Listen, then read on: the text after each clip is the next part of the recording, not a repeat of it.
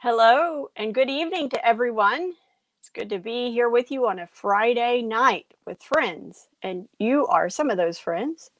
But tonight we have a very special guest, a friend of mine who I'm exceedingly honored to have with us tonight. She is coming to us from the other side of the world, so for her it's past midnight. But my friend Colleen Carter is with us tonight. She is a missionary. She's been a missionary since early 2000, and she spent most of that time, meaning until the last few months, uh, either in the States or Canada deputizing or in Ghana. She spent most of her time in Ghana.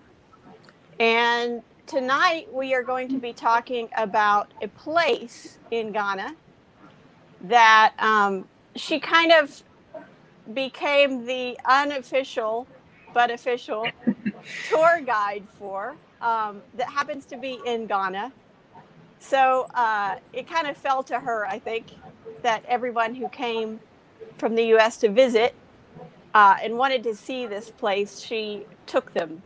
Wasn't a pleasant journey, I think, but she did that for us, and so I'm thankful for that experience of hers and that willingness to do that. So the place we're talking about tonight is Elmina Castle. And when I think castle, I think of a wonderful, place where prince and princess live. And this is not that kind of a castle. This was originally a trading post on the Gold Coast, and there's a reason it was called the Gold Coast. Had a lot of gold, and so originally it was a trading post, and then they discovered, unfortunately, that there was something to be had there that was worth more than gold. And we also believe that people are worth more than gold, but it was not in the way that we think of it. Just a little bit of history. They're back in the slave trading days. This was a slave trading castle. It ended up being that. The slave trading days, they had a triangular trade route. So the ship would start, we'll say it starts in Britain, Europe somewhere, and it would leave port with guns or cloth or drink or something, and something that would be in demand in West Africa. And they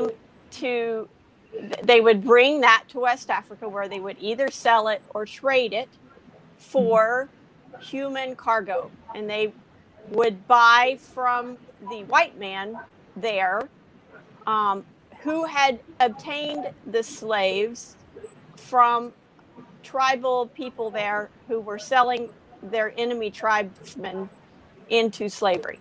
So it wasn't the white guys that were out in the bushes capturing people. Unfortunately, it was people selling their own country. We would call them countrymen, but it was opposite tribes. For profit. They would load them onto slaves, and you can see on this little map here, on the green arrow, they would come to the New World, either South America, North America, or the Caribbean, where they would be offloaded and sold. Then onto the ship would be loaded, instead of the human cargo, would be loaded coffee or sugar or tobacco, some of those things that grew real well in the New World. And then they would go back to Britain and they would sell that and start the whole thing over again. So what we're talking about now, and I'm glad this picture is here, I believe, tell me if I'm wrong, Colleen, but the arrow that kind of points to the armpit of Africa, so to speak, Yes. is that about where Ghana is, or is it a little west of there, where that yellow arrow hits it? That is actually Ghana. That would be Ghana, Togo area. Yes, ma'am. Okay. Yeah. So that's the area we're talking about, where that arrow is kind of pointing into the fold of Africa. And on that coast were many, many slave castles, ports, I don't know what you want to call them, trading posts, where this kind of thing happened. They would house, I don't know what you want to call it, the slaves until they were sold to these traders. And so tonight we're going to talk about one of those places, which was in Ghana. And it is really, I believe, the most well-maintained of them, or the best restored or something. For instance, I know that Obama, when his first visit to Africa was to this castle, because he wanted to honor the history there that had happened, the atrocities. So tonight, if Steve wants to come on, he has a little something to say, and then we'll start. So, first of all, welcome to our broadcast, folks. If you have our first time with us, we welcome you. We're glad that you've chosen to be with us. And you can find out more about us at newyorkupc.info. You see that scrolling along the bottom of the screen. And then also, I want to remind all of our listeners that we are coming up on Easter. And so we will be celebrating communion on Easter online. This will be the second year doing it because of COVID. Hopefully, it will be the last time that we have to do it in person, online. But be aware of that and join us. Plan to join us Easter Sunday, April 4th at our 7 o'clock broadcast. And we'll have a special guest that'll be with us, that'll be leading us in communion. You won't want to miss it. And so gather bread or crackers or whatever it is that you're going to use to symbolize the body of the Lord, and then also whatever juice you're going to use to symbolize the blood. And we're going to celebrate communion together. But again, you can find out more about us at newyorkupc.info. Before we go into the rest of tonight's broadcast with our friend Sister Colleen Carter, and Colleen, thank you for being with us. We are so honored that you have taken a nap today and drank your coffee and done everything you needed to do in order to stay up with us. We are ready. All right. But what I want us all to do is please understand that this topic that we're dealing with tonight is one that Regina and I felt when we went to Ghana that we needed to go there. And the reason is that there are so many of you that have chosen to allow us to serve you. That the reality is that your ancestors came through, if not this castle, a fort, a trading post, or a castle like this. This was not a fun trip. When Sister Colleen Carter took us there, it was a very somber day. It was not a fun trip. But I felt I owed it to you, being in Ghana, being where I could go, that I would honor the memory of your ancestors. Now, let me be very clear about something. We do not worship our ancestors. But the scripture does say to honor our father and our mother. And by extension, I think we can understand that honor is different than worship. Honor is about remembrance. And so tonight, what we're trying to do is, in addition to inform you, and in addition to give you information, and particularly in the season that our country's in right now, with all that is happening, because America's sin has not yet been made right. And what we're talking about tonight played a part in America's sin. America's not the only place that sinned, but America is the one that put forth in its founding documents language that offered freedom and hope and liberty and equality, except it didn't live up to it. And so we're paying the cost of that sin even to this day. And so tonight, before we start, what I would like for us to do is simply honor all of these people who made that passage. Some of them being ancestors of some of our dear brothers and sisters who we love and who we serve alongside of in the kingdom. There's something powerful about silence. And so as odd as this sounds, I would like wherever you're at and whoever is listening, and even if you're watching this after the fact, I'd like for you to pause here in this moment. And we're going to take a moment of silence. And this moment of silence is simply to set the mood and set the tone for this discussion and for our broadcast tonight. To acknowledge that we're talking about real human beings. People were created in the image and the likeness of God, who were treated as if they were less than animals. We need to honor them. We don't worship them, but we need to honor them, and we need to treat this topic with a level of respect that it's just critical that we do so. And so if you would, wherever you're at, wherever you're watching, whether you're live or you're watching this later, would you simply pause for a moment? Would you silence everything? Would you put your attention just upon silence in honor of the ancestors, the people that we are talking about?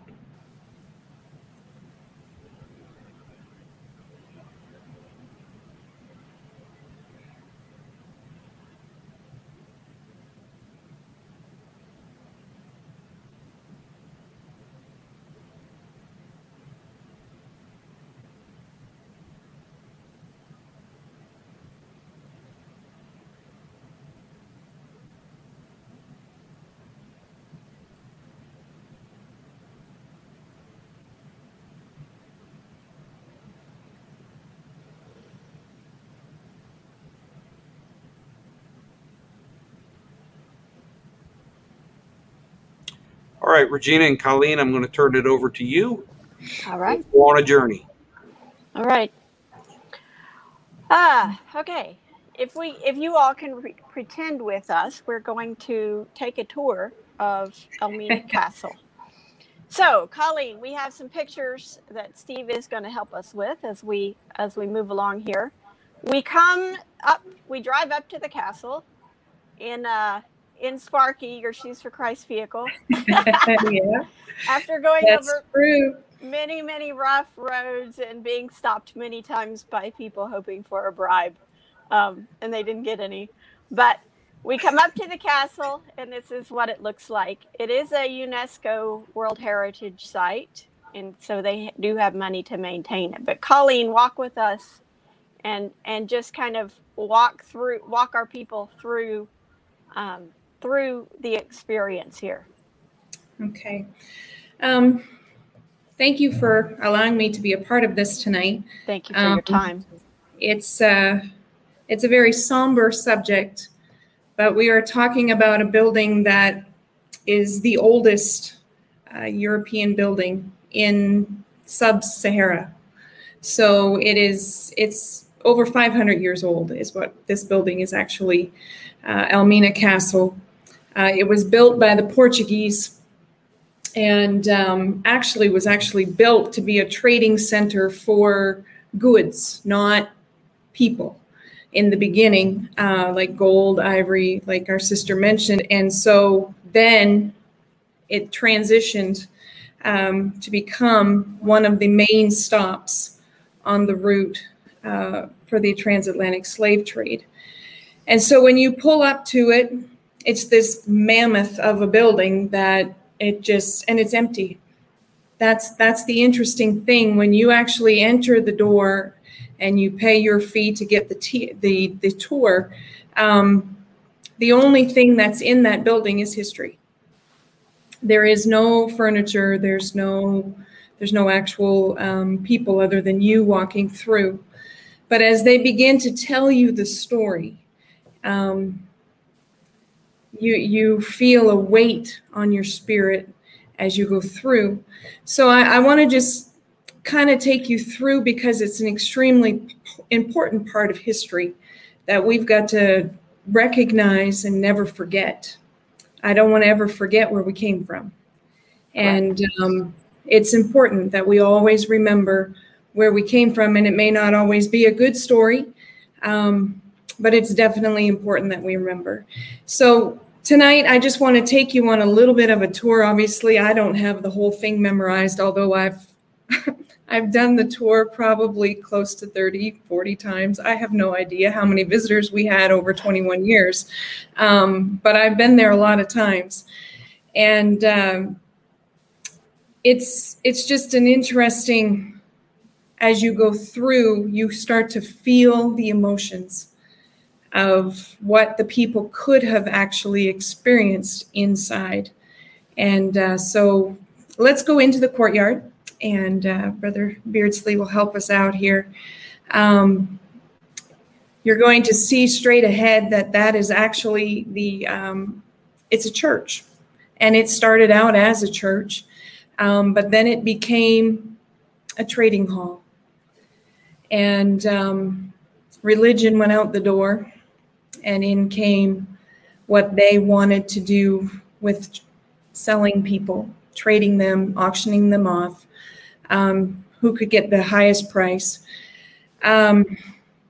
Today, it actually serves as a museum. So when you enter the courtyard, that will be your first stop in your tour. You will go to this building and you will go through and you will see, it's all pictures, some of the different memorabilia that's there shows you what time was like in the 1400s when the Portuguese built this building, and then when the Dutch took it in the 1600s, and then when the British took it in the 1800s. So that is your three European countries that actually owned this castle until Ghana gained its independence in 1957 from British rule. And then they took over this castle themselves, did some work to fix it up, and it became a museum type tour that you could see what happened, but it's not still happening in the building. If you look down in the corner, you're going to see these are two cells, and they are confinement cells. The first one on the right, you'll see that it has the open grates. Those were actually for officers that were disobedient, that didn't do exactly what the governor thought they should do. So they would put them in there for an hour, hour and a half, whatever. But it was very well ventilated, and it was simply smarten up, and then we'll let you out. But the one that is behind the plant there and has the skull and crossbones over the door, those are actually for prisoners that were brought in, and they would revolt, they would be rebellious, and they would be punished by being put in there. There's very little ventilation in that cell, and everyone that went in the cell, no one came out until everyone had passed away. And so it was when you do the tour, they actually take you in the room and shut the door. And the first couple of times, it was like, oh, no, let me out. And then I couldn't, the first one's fine. You can breathe, no problem. There's the hole, the shaft is there. But the second one, it's very eye-opening to the reality of what these people went through. So if you were hoping, ironically, you're probably hoping if you got put in there that you would die quickly. Yes. Especially if you were with other people, or else you would be in there with all these dead bodies. You actually hope that you were the first one to pass away, because if not, then you got to be there with all of the other people until everyone was gone. And so it's like, even just talking about it, I can just feel my spirit just like, your heart just sinks with the feeling of what happened there in that time. And so it's an eye-opening part of history, and it's not a good feeling at all. Right. But for some reason, I was selected to be the one to take everybody. There were different dungeons for the females and the males in the castle. They were all on the bottom floor, on the bottom level, simply because they were prisoners. And in the Ghanaian culture, it goes by levels. So it would be prisoners, and then the next level up would be the officers, and then the top level, the third level of the building, would be the governor, because he is the most important, so he's on top. And this is the female dungeon in these rooms down around the bottom there. And obviously they would all have doors. They would all be closed off. There was very little ventilation. And there would be up to 500 women in these rooms, all on the bottom here. And that little tiny hole at the end of the room, as you can see down there by the wreath, that was actually the only ventilation for that room. And there would be at least 150 to 200 women in that room, because it's one of the biggest ones. And all of those where you see the light coming in, those would be doors, and they would be sealed off. And so the women would be in there. There would be very little water, very little sanitation. anything, basically a bucket in the corner. And if you made it to the bucket, then what you needed to do went in the bucket. And if it didn't, it went on the floor. And so you had a lot of people that were actually captured. They never even made it to the boat. How long did people, do you know how long they typically stayed? About 3 months. Okay, They would hold them up to 3 months. So we're not talking about overnight. We're talking no, about ma'am. women. No, ma'am. You're talking 90 days approximately, So laying on this floor. Are young women having their time of the month and Absolutely. experiencing all that with no sanitation Absolutely. or anything? Yes, ma'am. To clean it out. And the thing is the water in Ghana is not clean. So even if they did get water, it would make them sick. And it depends on which part of the country you're from, how sick you get, because the water is different all over the country. Right. Whether you're used to those germs or not. Yeah. Right. And so it's, when you walk through this room, it's so devastating to see what these poor women went through. Yes. And if we can just go back out into the courtyard, brother, if we can just back up one sec. Out into the courtyard, you will see that there are 2 wells or cisterns on the ground. The first one over in the corner was actually built by the Portuguese. And when the Dutch took the castle over in the 1600s, they thought the Portuguese would have poisoned them. And so that one became null and void, and they never used it again. But the middle one, the one closest to the front of the picture, would be the one that the Dutch built to have a cistern of water under the castle. And so the women would be brought out into the courtyard during the day. And the sun, there's no roof over that area. They would stand in the heat in West Africa. So you're looking at least 100 degrees on most days. And they would stand there in the heat. If they were being disobedient, there was places that there would be a ball and chain that would be put on their foot, and they would be made to stand out there for the whole day, from morning till night, the whole 12 hours of sunlight, without any water, without any food. On the balcony just above, you would see that is the officer's level, that's the officer's level. And the governor would come out. And I want to be very careful in saying this tonight, but he would choose someone to spend the evening with him. And she would be cleaned, she would be prepared, and then taken to his chambers for the night. And so what's interesting is you can see this is his chambers. His chambers are the same size, or maybe even bigger than the whole female dungeon, that big long room where at least 150 to 200 women laid on the floor as prisoners. This is his room, the one man. And it's very well ventilated. There's a lot of windows. You can see out into the ocean. It's beautiful. The breeze would blow through, and so you can see that the degradation that they went through was literally inhumane. I can't even put it into words. It just tears your heart out of what they actually endured. But there is just outside, if you look in the picture, the man in the white shirt is very close to this trap door. That is where they would bring the women up from the courtyard.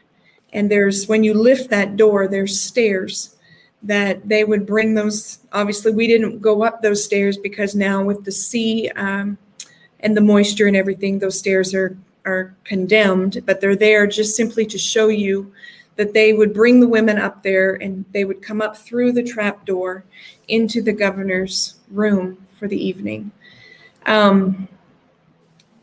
What happened if a woman got pregnant? If the woman got pregnant, she was not sold as a slave. she would be kept there, and the child would actually, there was a school in Almena, and they would take the children and they would educate them, and the mother would be kept in the village.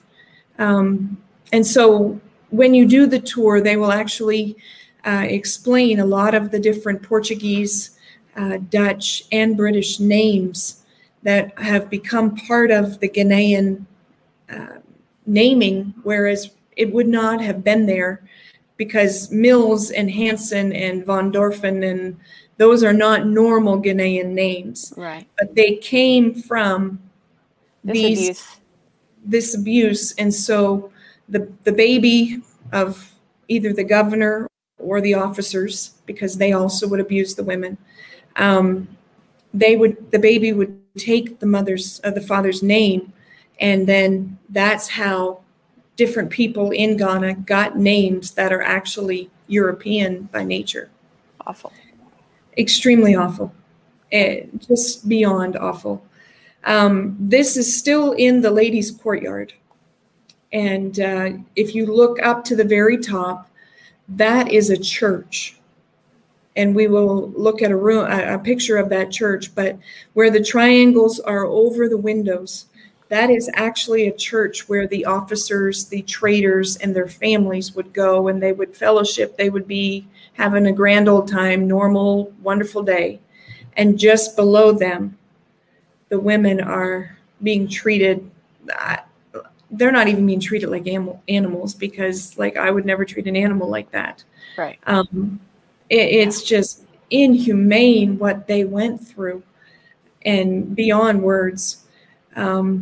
But it's so messed up in the thinking. Yeah. Have a church and fellowship over top.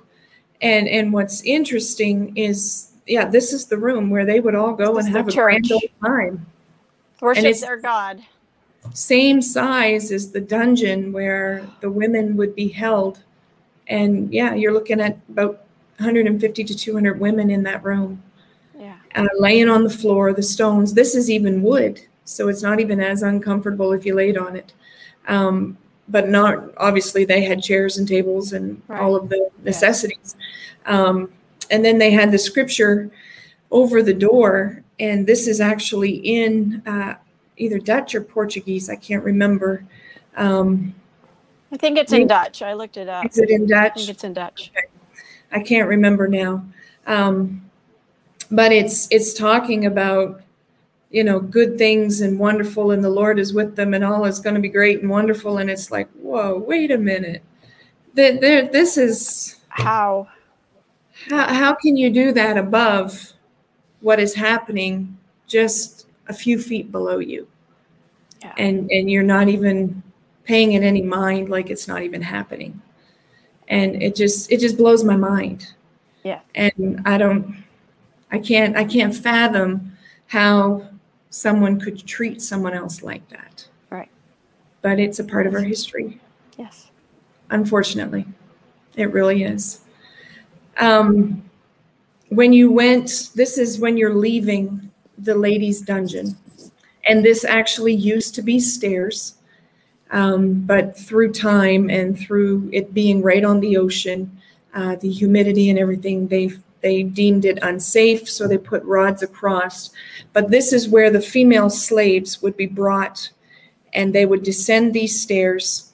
And just below that is where they would join the males coming from the male dungeons and go out towards the ships. And so it just blows my mind to think of all that they went through. But the male dungeons, they had at least, they would say about 1,000 men at a time. And like our sister mentioned, they were actually captured by their own people, maybe a different tribe, yes, and they would be sold to either the Portuguese, Dutch, or British, held there for up to 3 months. And then this is the room. They would bring them down those stairs, females and males, husband and wives. They hadn't seen each other for 3 months. They may, if they survived, they may see their spouse or their brother or their sister as they joined and to go out to the ship. It just... It's amazing anyone survived. That is the thing. I don't understand how anyone survived. They would be so strong, because African people are extremely strong. They can carry loads that have blown my mind for 20 years of ministry in Ghana. Just a sidetrack note here, but I have watched 2 men pick up a load and put it on a woman's head. So they're not weak. Wow. And she takes off walking. Loads. And she takes off walking down the road with a baby on the back, and there's this great big massive bag of corn or whatever on her head. And it's it took 2 men to pick up, yeah. And it took 2 men to pick it up and put it on her head. Yeah. And so they're very strong. And so they had to break their will. They had to break them down to where they couldn't fight back. And so when they were going out towards the ship, this is the door of no return. And it used to be wider, but they brought it and narrowed it in. As you can see from the dent, they narrowed it in so that only one person could pass through the hole at one time. And the water used to be right up to the castle, and it has receded. And so that is not normal. When the slave trade was taking place, there was not land out there. Yeah. The boats would come and they would go directly onto the boat from this door, and then be taken, as we saw in the triangle. They would head for the Americas, either South, Central, or North America, and be sold into slavery for the best price, like cattle or whatever, but this is the door. Once they went through this door, they didn't come back. It's just mind-boggling. It's unthinkable. It is so unthinkable of how you could possibly treat someone like that. But 3 months of approximately 1,500 slaves. Now, by the end of the 3 months, obviously they weren't all alive. So there wasn't 1,500 put on a boat at a time. There may only be 300 or 400. If they died, they were thrown over the roof of the castle into the ocean. There was no burial. There was no treating them. They'd just pick them up and throw them. And they would land in the ocean and float away. It's just such cruelty is beyond comprehension. And when we started, thinking about doing this, it just was like, oh, wow. I could feel my spirit just, Yeah, because it's heavy. It's extremely sad. Yeah. But if you're going to understand a lot of the cultures around the world, a lot of them originated in West Africa. Yeah. They started there. The roots are there. And unfortunately, they were not treated well, and slavery became a part of our world. Right. Not something that we rejoicing at all. It's not a good thing. Right. Unfortunately, I wish that it was over in Ghana. I wish it was over in West Africa. But slavery is still a part of the world. It's just not put in the news. It's not, they're not housed in the castle like they were before. But children are still sold into slavery on a regular basis. And it breaks my heart. It just breaks my heart.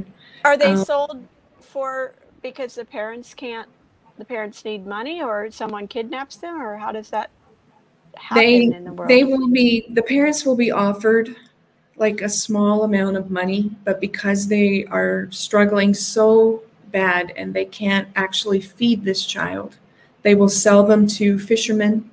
They will sell them to factory workers. And the little children that are sold to fishermen are sent down to unknot the nets down in the ocean. They just chuck them over the side of the boat and down they go, and they drown, most of them. They can't, like, they're little tiny, but their hands are so small that they can get them in through the nets to unhook. So they use them as slaves. It's awful. It just breaks your heart, because when we were there, myself and the Ciscos, we came across a story where a mother sold her child for 30 Ghana cedis, and 5 cedis right now is about $1. Can you imagine? So for $6 maximum, if the exchange rate was different at the time, maximum $10, she sold her son into slavery to a fisherman.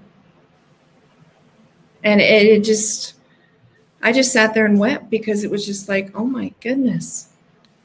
Yeah. The living for the moment, not looking at the future at all, that this child is not coming home. Yeah. And the desperation you must be in to do that. It just boggles my mind. I can't. Yes.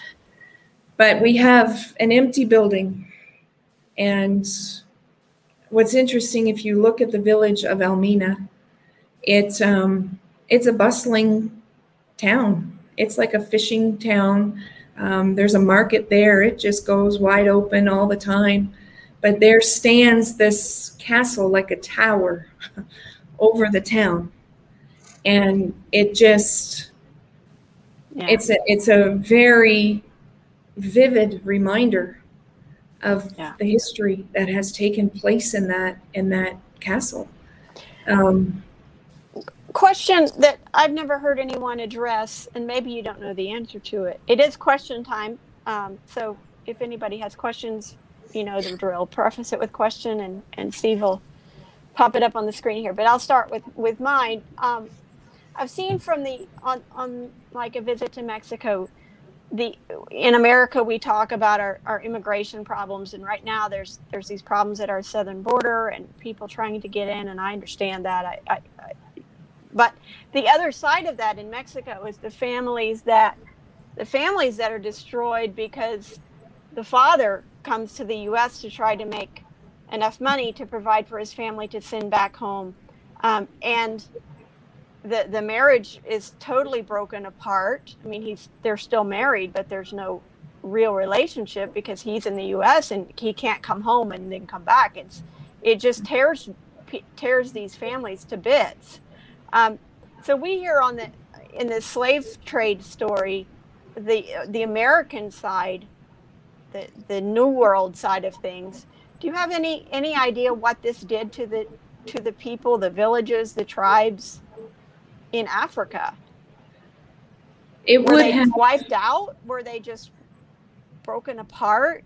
There would be families that would be totally torn apart, but not everybody in the family would be taken as slaves, because obviously some would be too old and some would be too young.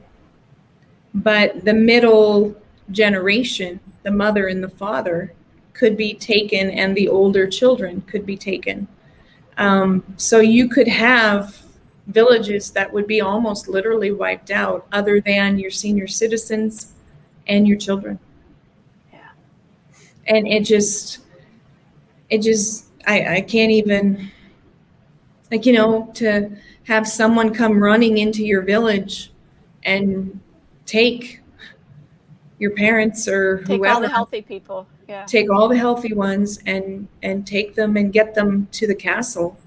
Now, not everybody that they kidnapped made it to the castle. They could have been killed along the way, or they escaped from their captors. Traitors. Yeah. And but once they made it to the castle, they didn't leave. Yeah. Other than on the boat.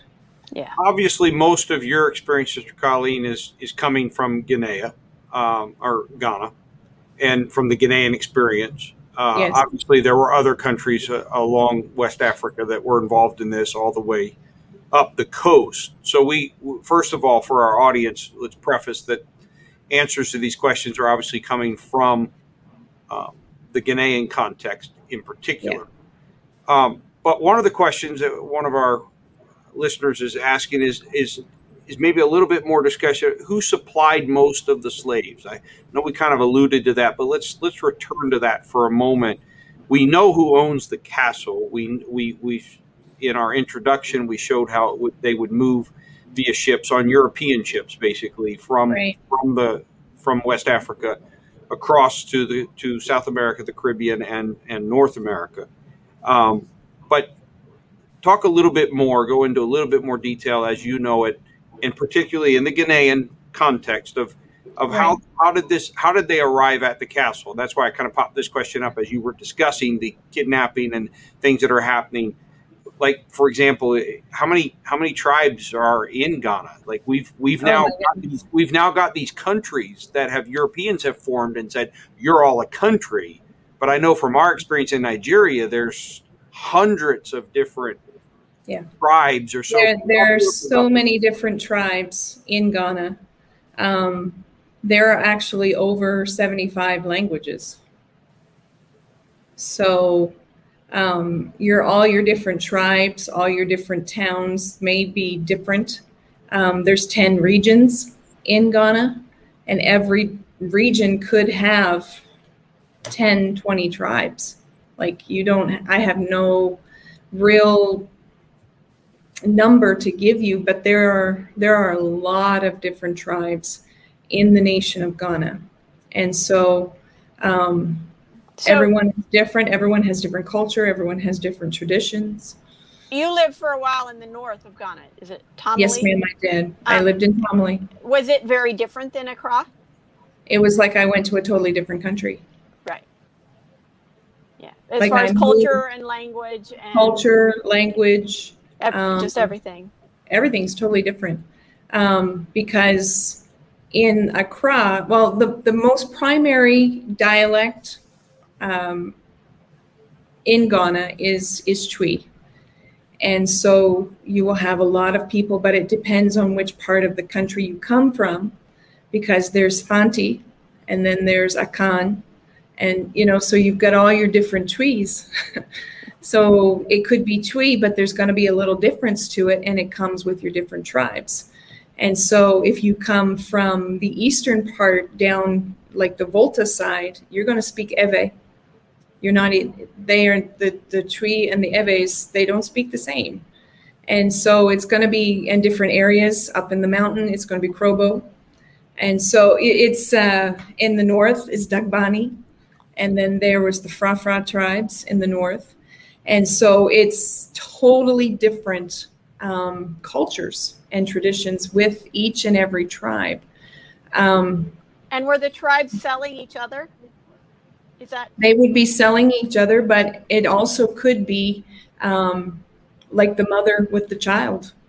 Mm-hmm. If they were offered enough merchandise or money or whatever from whoever was wanting the slaves, then they could even take their own people and bring them, thinking that they themselves were going to get a better life by what was given to them, and not thinking of the future of the people that they were sending to the castle. The love of money. Oh, sweetie, it's the root of all evil. So I think that kind of answers this question, or starts to it. I think as our executive pastor, what I think she meant, on what basis did the African people capture African people? It's all commerce then. In other words, there might be war, but it was more about commerce. It was a lot to do with commerce, but it, like our sister mentioned in the beginning, it could be two tribes were fighting. And so it was retaliation against the other tribe.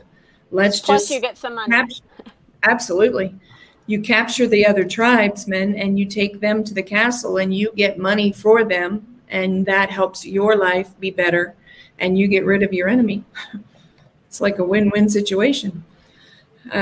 Unfortunately, for them, that's what they were thinking, but not That's not what I'm thinking. It's like, wow. Right. Yeah. There should be another better way to deal with your problems, but I've got two questions that are kind of similar, so I'm going to pop the first one up and then pop the second one up. They're two different phrasings that I think about the same thing. To your knowledge, were there any attempts to overthrow the slave traders, whether Africans or Europeans, attack the castle, set the captives free, etc.? And then another question, right, kind of the same thing. Were there ever any attempts to stop the taking of slaves by those tribes who were having their people taken? So do we know in history of any, or did it become common even for the Africans that this was just how life? I don't know if there was any attempts other than when the Portuguese, like the Dutch, attacked the Portuguese trying to overtake the castle. So that they could trade the slaves. They themselves not so they could set the slaves free. There wasn't a liberation mentality. They fought the Portuguese in the 1500s and didn't succeed. And then they fought again in the 1600s and they succeeded in overthrowing the Portuguese and captured the castle. And then they themselves took up what the Portuguese had been doing in the compound, in the castle. And then in the 1800s, the British took over the castle. But to my knowledge, and I don't know of any tribes that tried to overthrow, they wouldn't have had the power and the fighting. It would be like a bunch of ants attacking this monstrosity of a building, because they had, if you go up on the roof of this castle, there was like cannons, and they would blow them and people would be smithereens. So to my knowledge, if someone were to find information about that, but I personally, you never heard of it? No ma'am. Yeah. One thing we need to realize, and Steve can talk to this, is that slavery predated the transatlantic slave trade. Slavery in ancient Rome. I read in a book that I bought at Elmina Castle that pre the transatlantic slave trade, they would West Africa, they still had slaves, the same kind of warring tribes are selling each other off or whatever, and they would take them through the Sahara up to on the Mediterranean area. So slavery wasn't a new thing to the world. It was just, I don't think before they had the white on black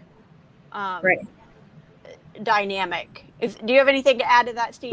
The way I would put it, folks, in all of my years of studying it, the thing that was so damaging about this period that we're talking about, the ancient world has had slavery, but it never carried with it the connotation that you were not a human. Yeah. The ancient world, slavery carried the connotation that either you were weaker or that your gods were weaker. So when one people conquers another people, it is a referendum on their gods or their strength. Because of that, yes, you are going to be sold into slavery. However, you were seen as valuable. Right. And it doesn't mean you were treated well. In fact, many were sold into copper mines and other kinds of things in which that was a death sentence. You were salt mines, that was a death sentence. But there were others who, the Romans are notorious for this, that they would make fun of the Greeks. They would look down upon the Greeks, but then they'd turn around and every one of their children were tutored by Greek slaves. They turned the entire tutelage of their children. The patricians would turn the entire tutoring of their children over to these Greek slaves. And so you had this whole concept also of manumission. So there would be a period of service, and then you might even make some wages. They might even give you some money, and then you might even be able to buy your freedom or at the death of your master. What was so detrimental about the slave period that we're talking about here, not necessarily how it was viewed by Africans in Africa, but once it stepped into those European ships, into that castle, is this was being done by Christians. That is a Protestant church. And I would submit that there is probably deep at the core of it all, they knew something was wrong. And the only way to make it work is they had to rationalize in their minds that these weren't even humans. Yeah. And that is what's so detrimental. Not that the slavery of the ancient world wasn't detrimental, but there was this added nastiness, if I can put it that way, that was Christians rationalizing this behavior. And I'll be honest with you, I don't want to go too far with this tonight, particularly since our dear sister, who is, by the way, Canadian, so she doesn't need to come in to all of the riffraff of the United States of America. She is a God-loving, peaceful, good neighbor to the north. God love the Canadians. How they put up with us to the south, I have no idea. We don't even treat them with respect. But the point being is this is the problem when due to political and economic motivations, we rationalize actions that are just simply not Christian. And everybody who has ears to hear, you just heard what I said. Not in the church I pastor, not in my presence. There are things that will not be present. Period. Amen. They're not allowed. They should be first and foremost a Christian. And we all need to take those stands. Absolutely. So here's a question, Sister Colleen, that is probably, it's touchy, it's sensitive, but it's one that I think how do the Ghanaians feel about their part in all of this? Both as participants and as victims. And it's, as the stories unfolded tonight, it's all over the map of both of that. What did you get? Is it the big elephant in the room? Nobody talks about it? Is it how does it depends on who you're talking to. One thing is it's so many years past that it's not as fresh in the mind in the current generations. So it's history, but yet it's not happening full-blown today. So you'll see that they'll speak about it, but if you want to know, like if I'm doing the tour, let me just say it this way. If I'm doing the tour with visitors, the tour guide most likely will not admit that it was the Ghanaian or West African people that captured their own and sold them. And so one time I just very quietly slipped up beside him when everyone else was talking, and I said, are you going to tell them how the slaves came to the castle? And he looked at me and he said, yeah, I have to, but I don't want to. And this is somebody that you knew because you'd been there so many times. I knew him because, I could call him by name. I had been there so many times. When I walked in, they knew me. I ended up to where I didn't even pay to do the tour. We saw that as well. When Colleen walked us in, it was instantaneous. Guards, reception, everybody that was running the place. She was a known person. Not exactly a place you want to be known, and yet at the same time. No, but yet I made a friend with them. And so I just very quietly, because one thing, Ghanaians do not like to lose face. And so you have to be very respectful, very careful. And so I just, nonchalantly walked up beside him, and I think his name was Stephen, actually, and just, said, are you going to tell them? Because these are people that I have brought, and they want the whole story. And I know it's painful, but they need to hear the whole thing. And so some will feel very, very burdened, very, very sad for their part in the history of what happened.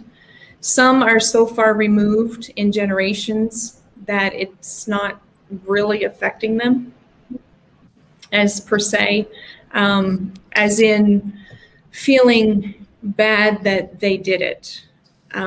Feeling bad that it ever happened, yes. But it's like like you said, the elephant in the room, that if we don't discuss it, then maybe it didn't happen. And maybe it was the Europeans that did that. So This is the challenge for all of us. Some of you on this broadcast might be looking and going, Stephen and Regina, what is wrong with you? Like, we're going to end this broadcast depressed tonight. Like, this is supposed to be the fun night. This is okay. And that's a legitimate question. And I've been waiting for an opportune time to say, why did we propose to do this? Why are we not talking with Sister Colleen about all the amazing things that happened with the gospel in Ghana? Why tonight are we doing this? And my answer is very simple. What is not remembered will be repeated. Amen.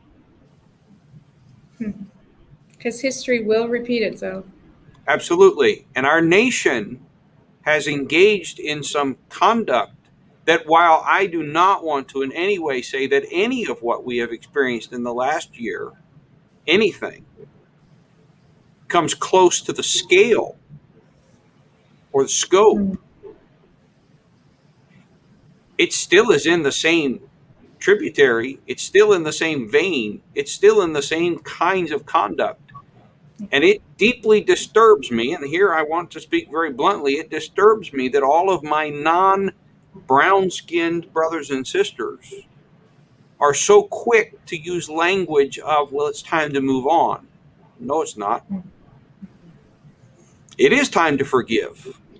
It is time to be Christian. But it is time to call sin, sin. It is time to remember that the devil's not stopped with his nastiness. And the church is not immune to rationalizing in its own mind for its own political reasons and its own economic reasons why it is that we do certain things. No, there are some things, I don't care who you are, and I don't care what good you do. That conduct is unchristian, and we will have nothing of it. And things like this are how that stays front and center. In fact, I can tell you, my wife and I last night, I don't know if I was in the mood or what, but we watched a very disturbing film that dealt with basically the injustice within our American justice system. Mm-hmm. And we got done, and I was very heavy, and so was my wife. And my wife looked at me, and I said, I know you don't like watching those with me, but you know why I watch them? And she said, yeah, I do. Because this white boy who lives with the wealth that has passed down to a nation on the backs of a people. Americans, you need to stare at it and understand our wealth was built on the backs of an entire people. I need to understand that. I need to remember that. I need to have at least enough humility to acknowledge that. If there's going to be any measure of forgiveness ever granted by the ancestors, or excuse me, by the children of those ancestors who were put on these boats and were brought to the South America or the Caribbean or North America, and who built the capital and who built this nation and who put wealth in pockets, that there's no way to unravel it that I know of right now, but I can at least have some humility. I can at least understand. I can remember so that we do not repeat. So is this a heavy broadcast? Yes. I'm so sorry. It's the most awful Friday night with friends ever. Well, and I'm so sorry that you have the uncomfortableness of sitting on your couch and remembering something that didn't happen to you, so that when you see even the tiniest seed of this kind of rhetoric, this kind of language, this kind of conduct cropping up either in your own life or the life of people around you, you speak out and you operate differently. I think you can handle it. Operate with love. Yeah, absolutely. Absolutely. And mercy. But at the same time, let's handle it. One more question, actually, a couple of them real quick. When and how did the castle come to disuse? Was it basically with the doing away with the slave trade with the Americans? When Ghana actually gained its independence from British rule, in 1957. Then obviously Britain pulled out. And that is when, in the early 1800s is when it became British, and it started to dwindle down a little bit. But because Britain shut down slave trade sooner than the Americas did. So basically, when Britain shut down the slave trade, basically 18. Let me see when they took it over here. I'll give you a date. Yeah, Britain took over the castle in 1872, and so what was it used in those 75 years? What was it used as? It was basically, if you look at the picture of the courtyard, you'll see those really big. It's almost like fortification things that are put on the side. Slanty things. That is, it was a training. It was a training camp for the military. A lot, some of the time, not all of it, but when slavery was abolished or taken out by Britain, then it was stopped by the British in Ghana. But they still owned the castle. They still, And for folks that don't know, Britain abolished the Slavery Abolition Act in Britain occurred in 1833. So what Sister Colleen's telling us is by the time they took the castle, they were no longer active in the slave trade. So effectively, that would mean when they took control of the castle, that's when the castles used for slavery ceased, and then it just became a military installation. Yeah, it was a military base there that they would train the officers. They would have to run up and down those really steep inclines. Wow. Yeah. Oh yeah, serious. Like they had muscles galore there, bless their hearts. But they would be trained, and then when Ghana gained its independence, Ghana actually took over and kept the castle for themselves. So there was no more trading or anything going on after they gained their independence. And that's I want to know, I don't know exactly the year that they deemed it a historical site. I can't remember, I'm sorry. We're working at 1 o'clock in the morning, so. I don't think I said that, but Colleen is in Gabon, which is far, far away and well ahead of us in time. That's right. So one final question. I think I know the answer, but I'll let you answer it. Did Canada have slavery as a part of it? Was it really just as a Commonwealth nation? Was it a part of the story basically as a part of the British Empire, and it ceased as a part of the British Empire? I don't know. We didn't have, that I know of growing up, there was not slaveries. Like the slaves, there was not. Yeah. Well, ours used to escape to Canada. Yeah. The railroad to Canada was where people would escape. That's right. And come to Canada for safety. That's right. But like I was raised, it didn't matter who you were, what color you were our friend, you were our neighbor. Right. So I've never ever, none of my family would have owned or, you know what I mean, thought of even having anything like that. Yeah, and I think the answer to Brother Ken, I think the answer is that when you remember that the United States, 1776, so you know that number, the British Empire basically abolishes slavery, at least in its formal forms. You could talk about colonialism as being a form of slavery, but right. 1833. So you got to understand that by the time we get to the 1860s with our Civil War, okay, already it's been 30 years that slavery has been abolished by the British Empire. Well, I don't know my Canadian history, but I imagine that Canada wasn't real well populated in that period. It's still not in comparison to the States. Right. Correct. Like you really look at Canada, everybody lives close to the border. So correct. Because you're dealing with not temperate. One of the things that slavery works for is agricultural systems. And agricultural systems require. And we have such drastic seasons. That's right. That's right. That's right. Well, folks, I'm going to call it a night. not only because we are past our 8 o'clock point, but because I don't want Sister Colleen to fall off her chair at 1 in the morning. But I want to say thank you to everybody for having allowing us to deal with this topic. Thank you for sticking with us. And understand, as she mentioned already, that though its form has changed, there is still slavery that occurs in this world. It is a sin problem, ladies and gentlemen. It is a sin problem. And thank God for the hope of the gospel. And that's why we have supported Sister Colleen for decades. And we believe in her, in the work that she does, and all of our missionaries around the world, because they carry the hope of the world in their hands as they bring the gospel around the world. And so, again, let me remind everyone here tonight that, again, we will be having communion on Easter Sunday, so be prepared for that. Don't forget to be prepared. We do broadcast every single night, Tuesday through Sunday, except for Monday night at 7 o'clock. And so we'll be back here tomorrow night at 7 p.m. We'd love to have you join us. And if you're looking for more information about us and what kind of church deals with this topic, well, just check us out at newarkupc.info, and we'll be happy to answer any questions. Reach out to us, email us, call us. You can submit prayer requests. You can submit baptism requests there. Partner with us in giving. Join a small group. We'll be starting small groups, not this coming week, but the first full week in April. Looking forward to a great time there. Sister Colleen, thank you so much for being with us tonight. Thank you for having me. It's been an honor.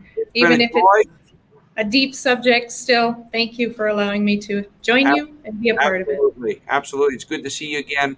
Hopefully sometime soon we'll be able to spend some time together in Gabon. And until then, Godspeed to you. And to the rest of you, good night and God bless you. Thank you. God bless.